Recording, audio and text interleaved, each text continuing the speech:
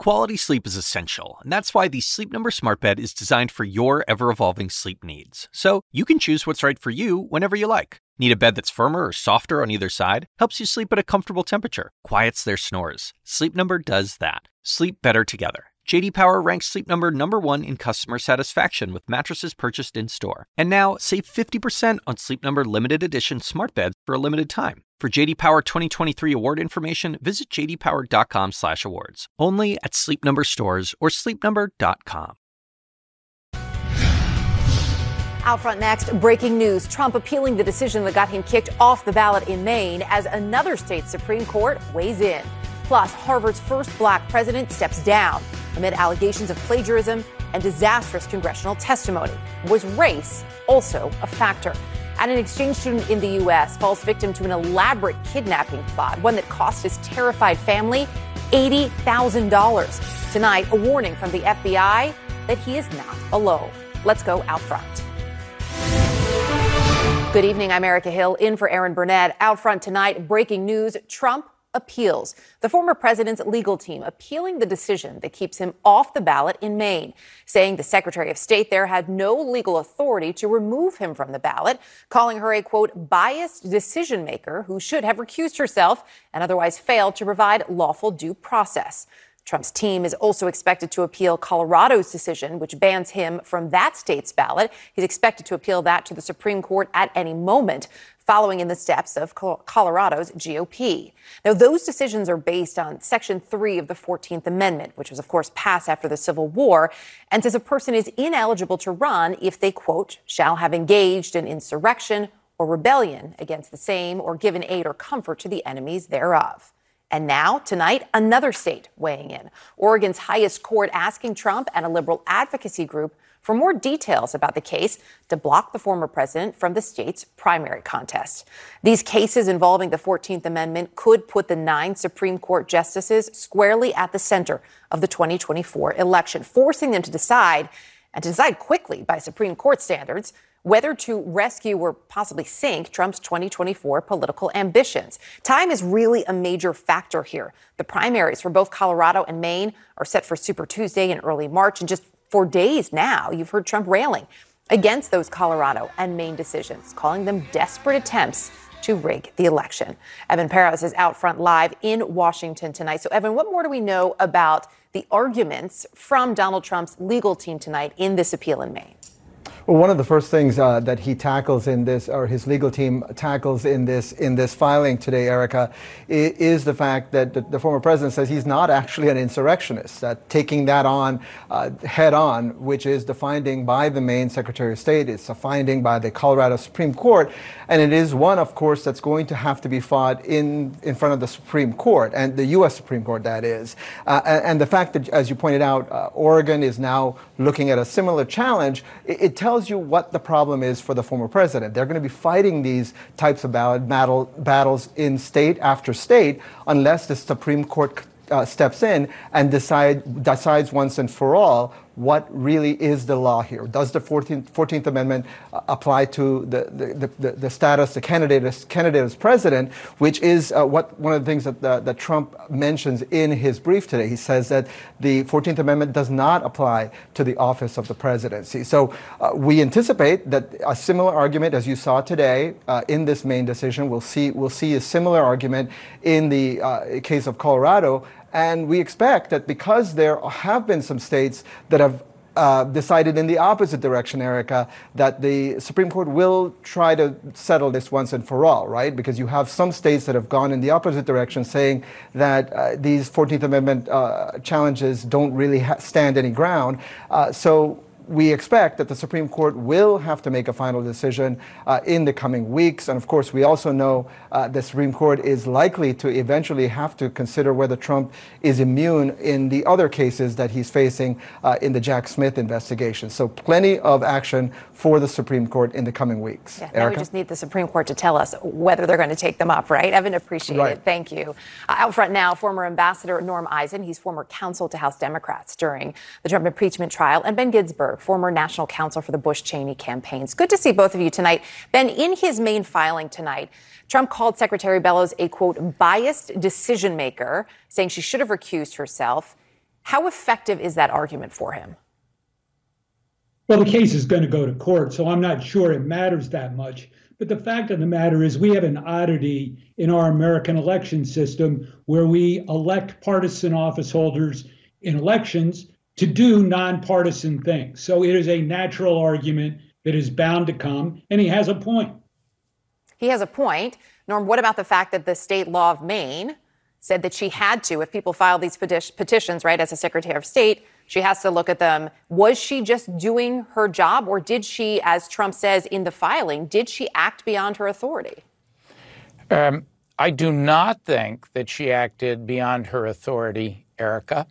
And while I agree with Ben that we give these jobs, which might well be done in a nonpartisan way, to elected officials, I think it's a healthy thing that our democracy, the people of the United States, make choices about who is going to be resolving these kinds of momentous questions. In my view, she has the power to make this decision. Many other states, the secretary does not.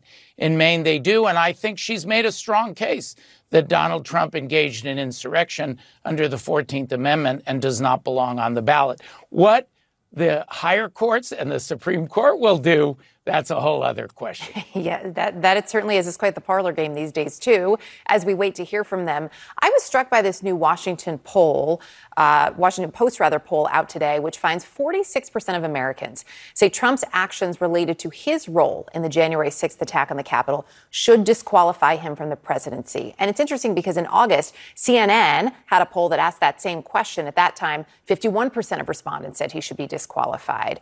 Ben, do you think these 14th Amendment challenges are helping Donald Trump?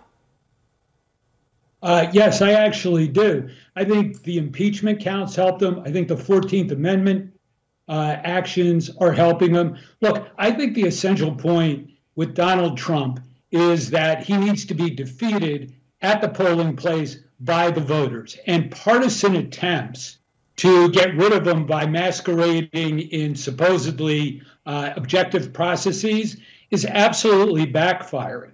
The most important priority for the country right now is to come together and heal. And these sort of partisan actions to go after Donald Trump, I think, are hurting that effort. And the Washington Post poll verifies that. While we wait, right, to hear from the Supreme Court, Norm, do you think there's any chance that the Supreme Court would not take up these cases? Well, you never know what the Supreme Court is going to do. You have both sides asking for review in the Colorado 14th Amendment case. And you also have the question of whether Donald Trump is immune or not.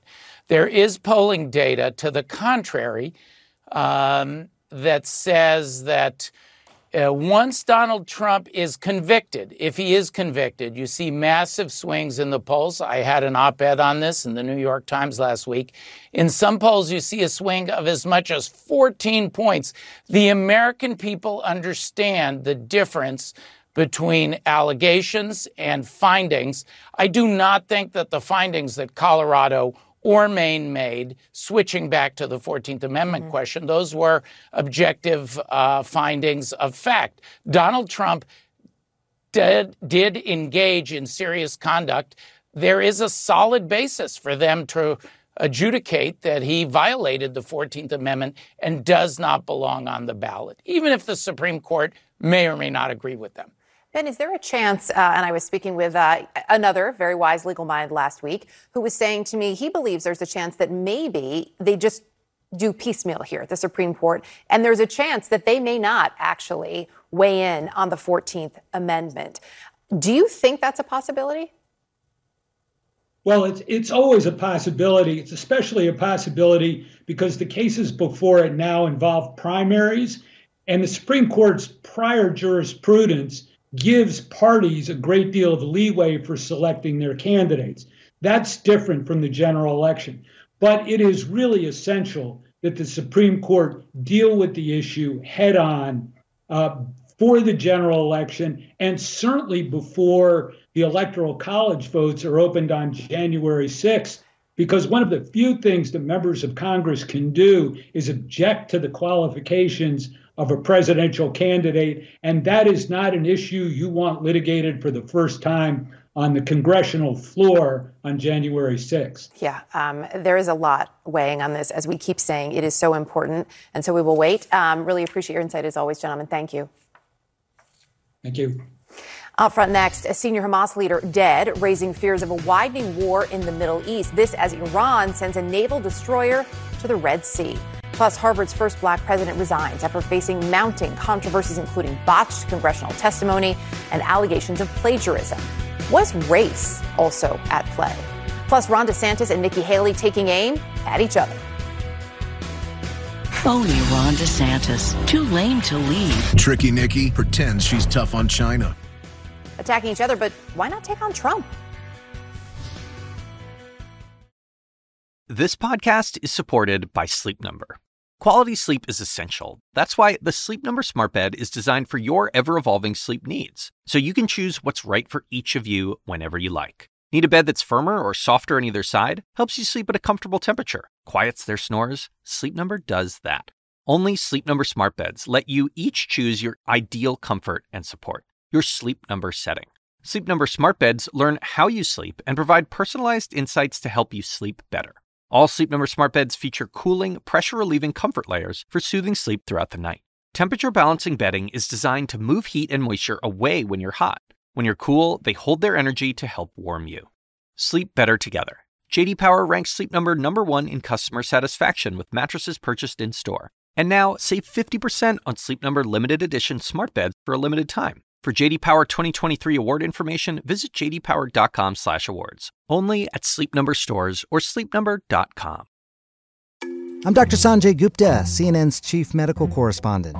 This week on Chasing Life, I'm a health reporter and have been for 15 years. And even I feel overwhelmed by some of the things I read about the stuff we're eating. my colleague Meg Terrell wanted to take a deep dive into something you've probably heard a lot about recently: ultra-processed foods. There is a lot to learn there, some fascinating stuff, and some of it is probably going to change the way you shop. Listen to Chasing Life, wherever you get your podcasts.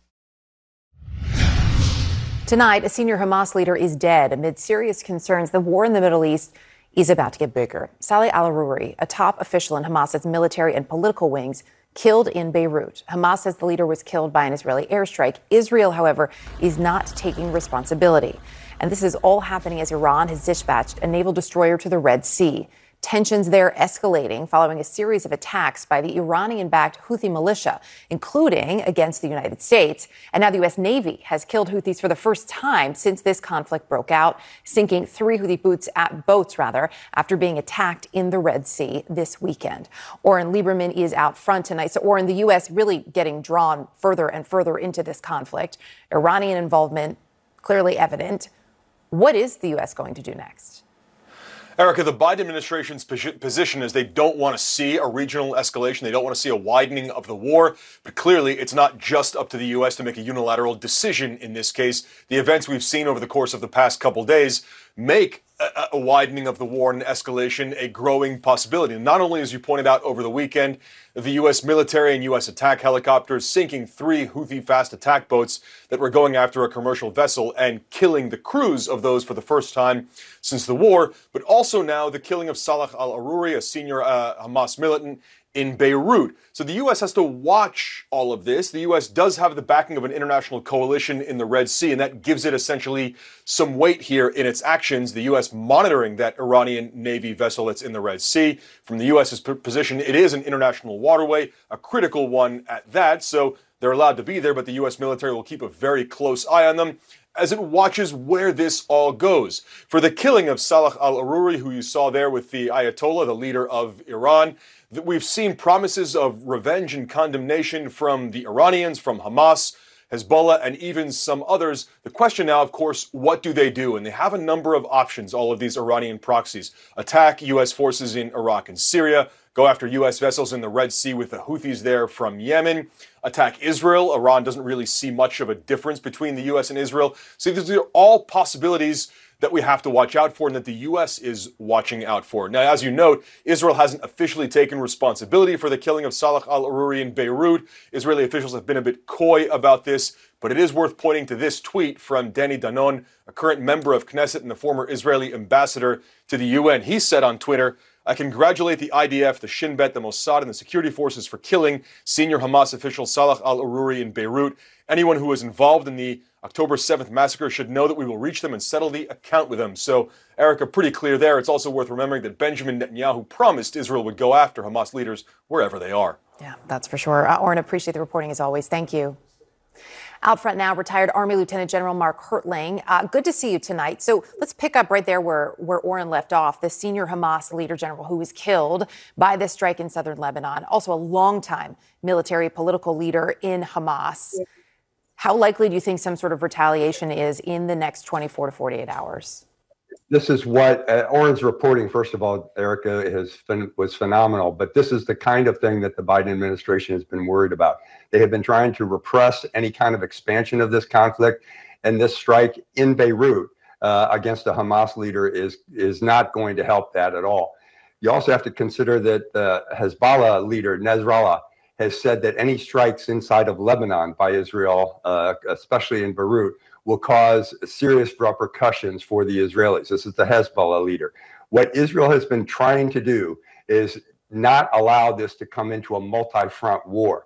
But we're already seeing that. They are fighting hard in Gaza. They have been fighting hard in northern Israel against the Hezbollah terrorists coming out of the southern Lebanon. They've now struck in Beirut. They've had these missile attacks from Yemen. We've seen PMF forces in Iraq and Syria continue to try and attempt to influence this operation. This is a tinderbox right now, Erica.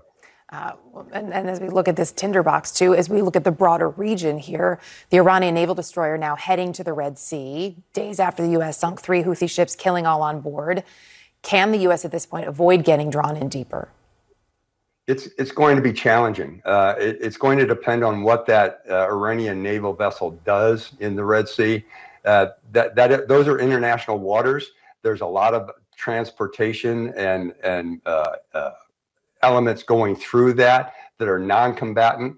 The strike against the 3 Houthi rebel boats that had tried to attack the Maersk carrier the other day is an indicator of what the Iranians are attempting to do by putting a naval destroyer in this area, confronting an entire carrier strike group from the United States. It has the potential for explosive activity, and it's going to be very dangerous. The naval forces in that area are going to have to watch their step and be very careful about what they do. I'd also like to get your take on what we're seeing in Ukraine. I mean, this really astounding number of Russian missile and drone attacks on Ukraine, at least 500 over the past 5 days. That's according to President Zelensky. We know at least 5 people killed today, at least 53, the number stands at now, killed from Friday's massive attacks. We are nearly 2 years now into this war. How do you read the message that Putin is sending to Ukraine? Well, first of all, from the tactical perspective, what Russia has been trying to do is, I'll use a basketball term, flood the zone. They are trying to put as many missiles in the air as they can, and they're all different types coming from multiple directions and multiple platforms, air, sea, and ground.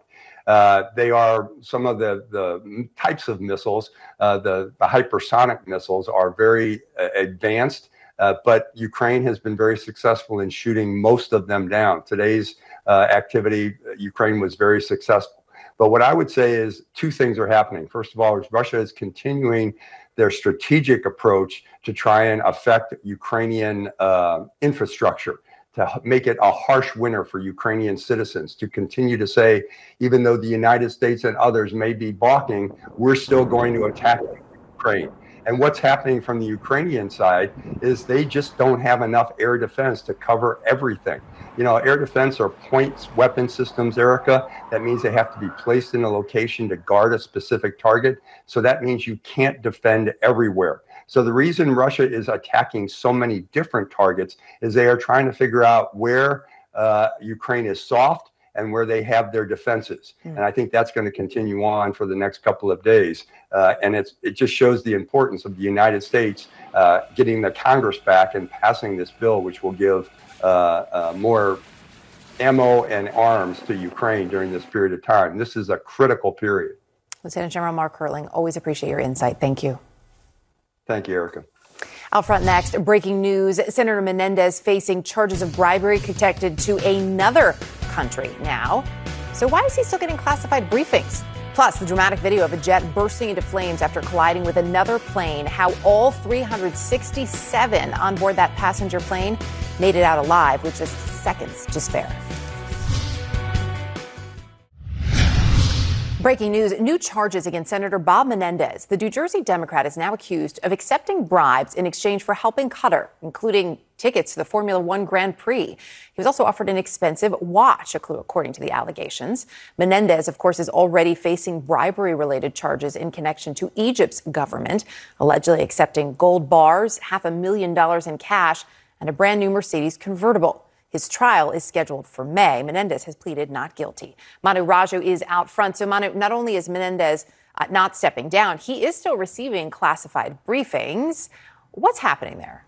Yeah, that's right. In fact, he gets all the full privileges of a United States Senator despite facing these charges. This is coming, the superseding indictment, adding to the already serious allegations that he had faced in the first indictment. That first indictment talking about how he allegedly uses power to assist the Egyptian government corruptly, according to the indictment. This saying he tried to help the Qataris, as well as trying to help real estate developer from New Jersey who was trying to get millions of dollars from a fund tied to the Qatari government. That same developer allegedly gave him gifts such as a luxury gold watch, as well as a gold bar in exchange for help from the senator who allegedly took official action to promote some of the actions of the Qatari government. This scheme allegedly happened up until 2023. Now, tonight, the senator is from his camp, putting out a statement attacking these allegations, according to his attorney, Adam Fee, saying the government's new allegations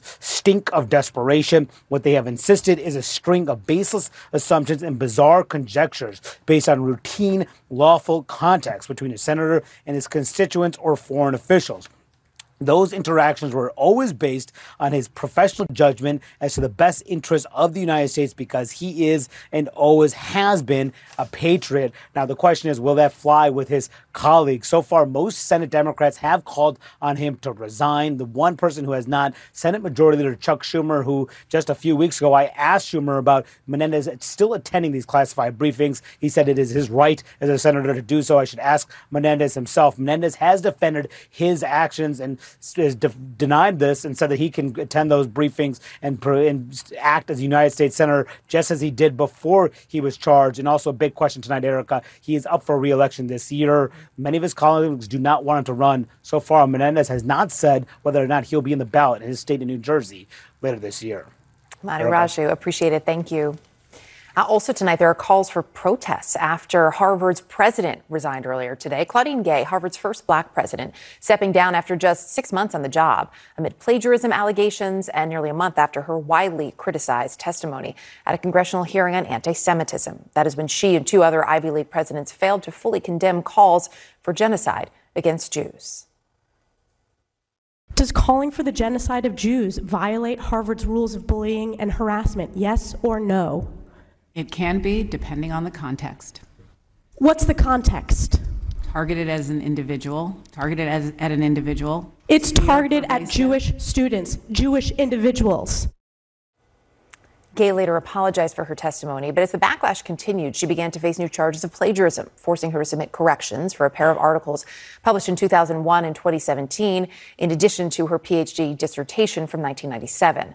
While Harvard found there were inadequate citations, they did not reach the university's threshold for research misconduct. Yet now, nearly a month later, she is resigning. Writing in a statement, it has been, quote, distressing to have doubt cast on my commitments to confronting hate and to upholding scholarly rigor, 2 bedrock values that are fundamental to who I am and frightening to be subjected to personal attacks and threats fueled by racial animus. Out front now, Bakari Sellers, former Democratic South Carolina state representative, and Scott Jennings, former senior advisor to Mitch McConnell. Good to see both of you tonight. Bakari, you see much more at play here, more than her testimony and miscitations. Do you think she should have stayed on? Well, first and foremost, I think that this is a very nuanced issue. The first thing is you have to state and say that she was below par in her testimony. Many of those presidents were below par. I'm not even sure why they went. They gave a lot of legal answers to moral questions, and that was just not appropriate. So that's first. The second thing, though, is these issues of plagiarism, the piling on that we've seen, the accusations of plagiarism, I should say, and the piling on. Yes, it is rooted in racial animus. Should she have resigned? The answer is no. The answer is no. And I'm disappointed that she did. The fact is, you have a lot of individuals who are coming and questioning her scholarly credentials who cannot hold a candle to her. They're questioning whether or not she just got the job because of the color of her skin. They're calling her an affirmative action hire. This woman deserves more respect than that. She got that respect from her colleagues in academia. But now you just see the piling on, and you see individuals who should not be in this arena having this conversation. The last thing I'll say about this is one of the great American phenomenons is the ability for mediocre white men to succeed. And what we're seeing is a lot of mediocrity, particularly in conservative ranks, piling on to the former president of Harvard University at this time. And it infuriates me because this woman deserves more respect, even though she fumbled, tripped, and fell in that congressional hearing. Scott, you've taught at Harvard, and you think she did screw up, but was a resignation or firing, do you think, the only answer here? Well, I think it was long overdue, frankly, and I agree with Bakari, actually. She does deserve respect. She deserves the respect to be held to the same standards that any university would hold its students to, and she obviously fell short of that. But to go back to the hearing, I also agree with Bakari, but in stronger terms, I would just say this was an epic disaster. When they went and could not, all these presidents, including Professor Gay, when they could not clearly denounce genocide, when they could not clearly denounce anti-Semitism, that to me was a moment that should have ended her tenure right there. Should have ended the tenure of anyone sitting at a table who couldn't tell the American people that this is not acceptable on a college campus. I'll tell you what this has uncovered for a lot of parents. I'm one of them. And someday I hope to send 4 kids off to a college somewhere. I'm going to look hard at any college and how they are going to treat this kind of hatred, and are they going to allow it to foment on a campus the way all these campuses in the Ivy League and in a lot of other places are doing. I think the failure at that hearing, to me, was a red flag that should have been taken action on at that moment. The plagiarism stuff, I mean, there's nobody at fault here but her. She has to answer for her own record.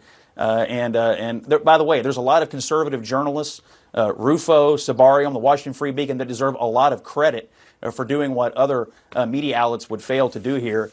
Harvard is our national flagship university. It has to be held to higher standards than this. And so hopefully they'll get a new president who will meet up to those standards. Well, in talking about standards, Republican Congresswoman Elise Stefanik, the Harvard alum who questioned Gay at that House hearing, taking a victory lap this afternoon, promising the, quote, robust congressional investigation will continue. The House Education Committee is investigating these plagiarism allegations, setting aside, right, the testimony, setting aside those issues. The plagiarism, Bakari, why do you think there is such a focus from the House on this now? I mean, it's not like they don't have anything better to do, right? I mean, there's no there. I mean, I've spoken to people who are smarter than I, who looked at these articles and say, maybe she did not annotate or cite properly, but this doesn't rise to the level of plagiarism. The fact is, the people who she allegedly plagiarized from have raised no concern or no issue. This was not an issue throughout the rigor of vetting her to be the president of Harvard University. Do you think Harvard did not vet this young lady, did not vet her work? And so I just find this to be a nothing burger, but yet, and still, there's something more there. I mean, we've seen this a lot when particularly women of color get into a level of power, people assume they should not be there. It goes from Ketanji Brown Jackson to Kamala Harris to Laura Coates to Abby Phillip. We now see it with the president of Harvard University. And so when you see that, you have to call it out for what it is. And no, I don't give credit to Mr. Rufo from the Free Beacon. I think that his plagiarism claims, if you talk to scholars, do not rise up to that.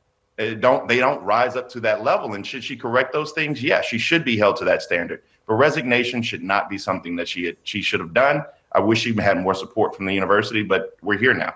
As we look at what is happening in Congress, right? So we know this investigation is happening. Scott, the reality is, too, that there are 17 days left to strike a deal to avert yet another government shutdown. Is this the best messaging right now in terms of use of time?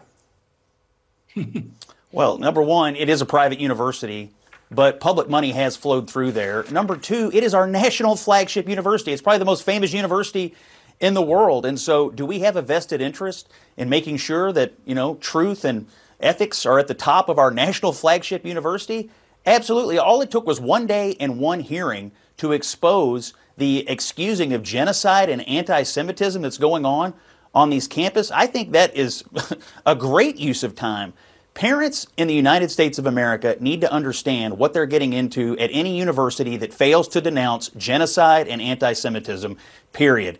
It is rampant, and it is coddled, and it is encouraged in some cases on these campuses. That's what was uncovered at that hearing. So yes, is this a good use of time? You're darn right, because there's parents all over this country who need to understand what they're getting into when their kids go there. And universities need to take this as a learning moment and as a moment to say, let's have some introspection here. Have we gotten so far off the rails that we can't see the problems that our own policies are causing on these campuses? Scott Jennings, Bakari Sellers, appreciate it. Thank you both. Thank you. Thank you. Out front next, Nikki Haley and Ron DeSantis stepping up their attacks on one another while avoiding any attacks on the front runner, Donald Trump. Is this strategy working for them? Harry Enton goes beyond the numbers. And an exchange student falls victim to a sophisticated kidnapping plot involving artificial intelligence, his family forking over $80,000. And tonight, the FBI says you should be on the lookout for more. Hacks is coming back, and so is the official Hacks podcast. With us, your hosts. I'm Paul W. Downs. I'm Jen Statsky. And I'm Lucia Aniello. We're the creators and showrunners. Each week on the podcast, we'll break down the new episodes. We'll also have special guests, cast and crew from the show like Hannah Einbinder and Gene Smart.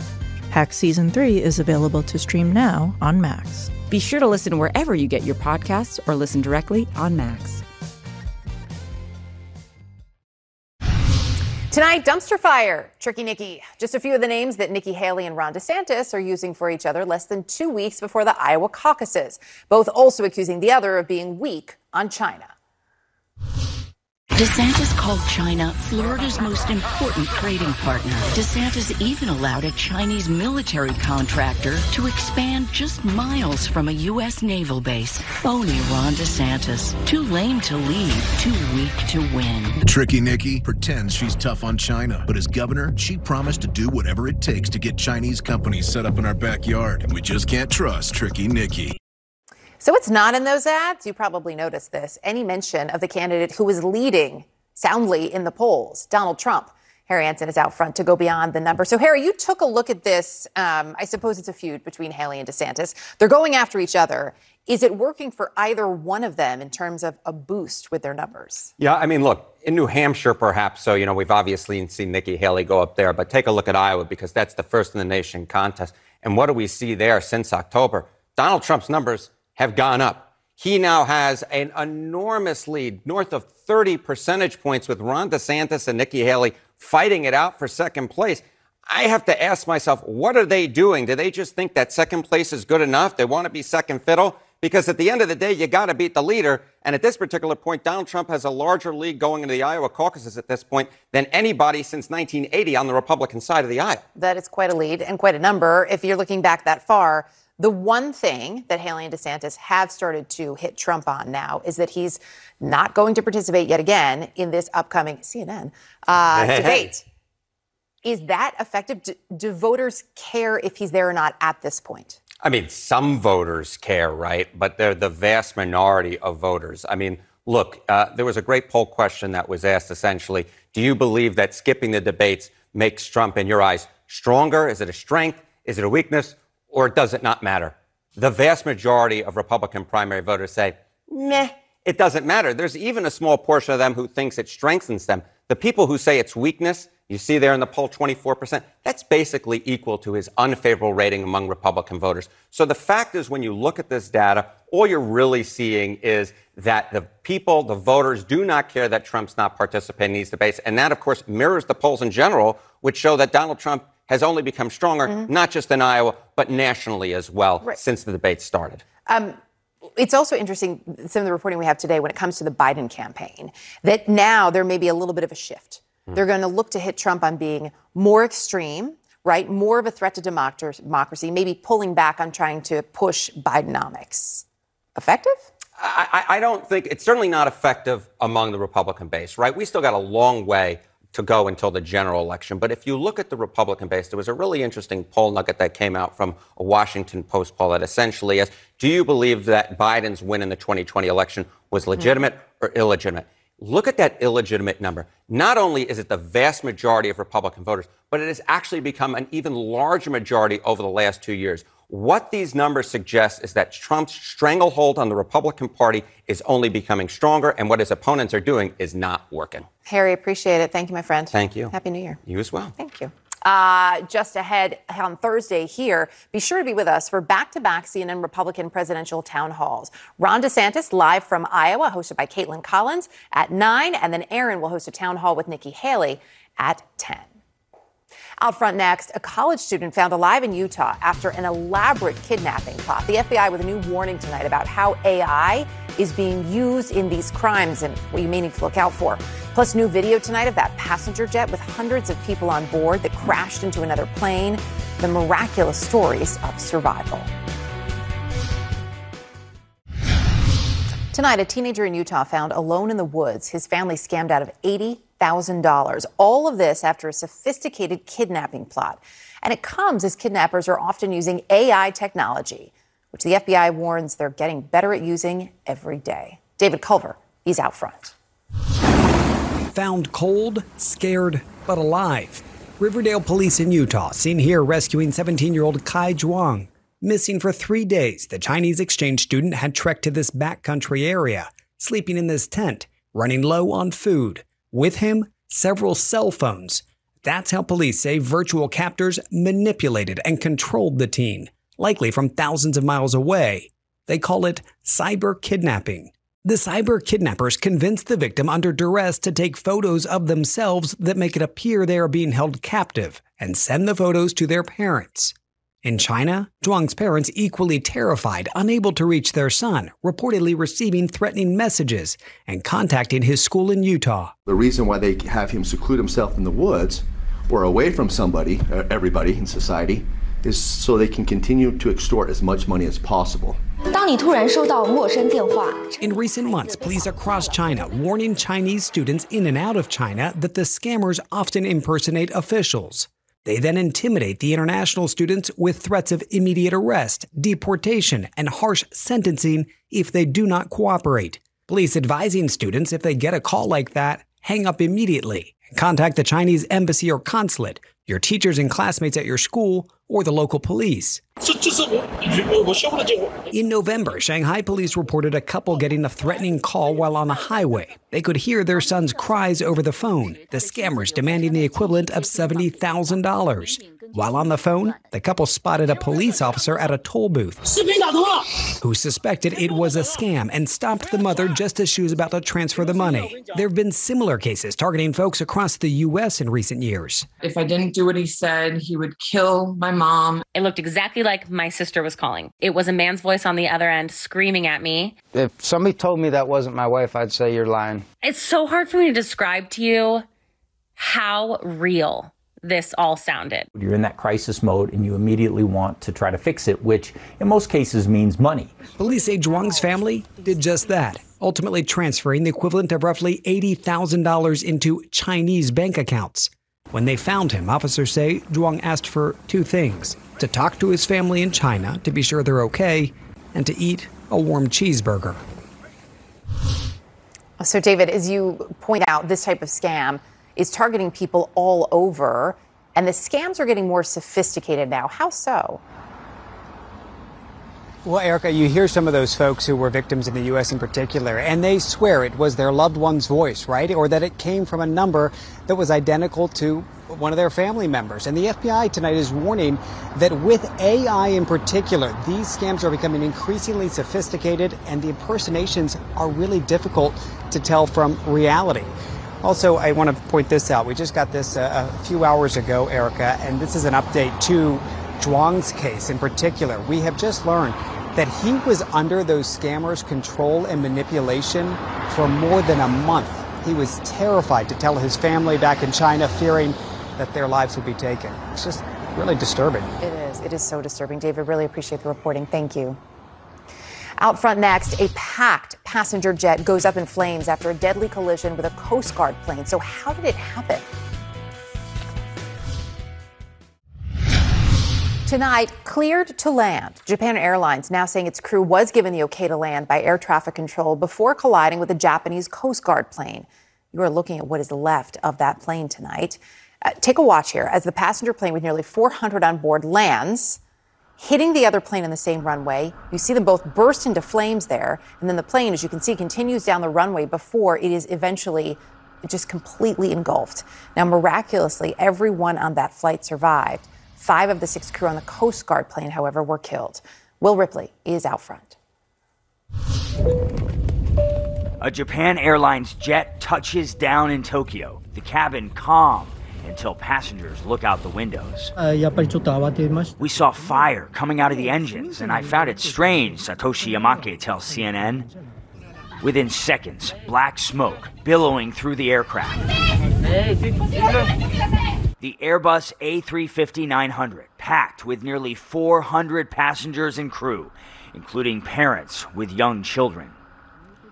He says some passengers were scared, especially the kids and women. The scene outside, even scarier. People on other planes captured the chaos. And just as we were starting to just pick up some speed, we heard that big bang, and I turned and I saw that flame that was making a trace, and then we saw the plane that was in flame. The runways full for a Tuesday evening.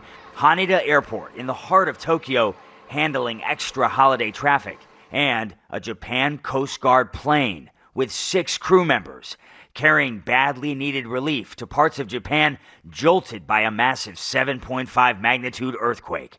The quake causing widespread destruction, dozens of deaths just hours into the new year. Japan's transportation minister says the 2 planes collided on the runway. The Coast Guard captain badly hurt. 5 other crew members killed. A very different outcome for the Japan Airlines jet. With just seconds to spare, 12 crew members safely evacuated all 367 passengers, including 8 children under the age of 2. Only a handful had to go to the hospital. Everyone walked away as flames fully engulfed the plane. For a nation obsessed with transportation safety, one question: how could the new year begin like this? So, Will, there is new cockpit audio now that details the crew was cleared to land. We know there's an investigation underway. What more do we know at this hour?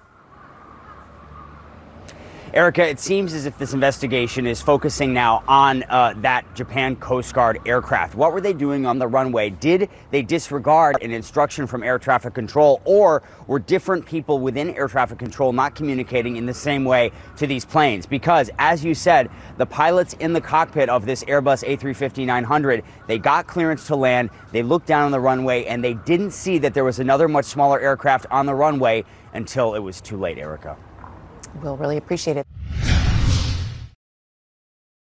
Quality sleep is essential, and that's why the Sleep Number Smart Bed is designed for your ever-evolving sleep needs. So you can choose what's right for you whenever you like. Need a bed that's firmer or softer on either side? Helps you sleep at a comfortable temperature. Quiets their snores. Sleep Number does that. Sleep better together. J.D. Power ranks Sleep Number #1 in customer satisfaction with mattresses purchased in-store. And now, save 50% on Sleep Number limited edition smart beds for a limited time. For J.D. Power 2023 award information, visit jdpower.com/awards. Only at Sleep Number stores or sleepnumber.com. I'm Dr. Sanjay Gupta, host of the Chasing Life podcast. In honor of our 10th season, we want to hear from you. Leave us a message at 470-396-0832 and tell us how you chase life. It could be used on an upcoming episode.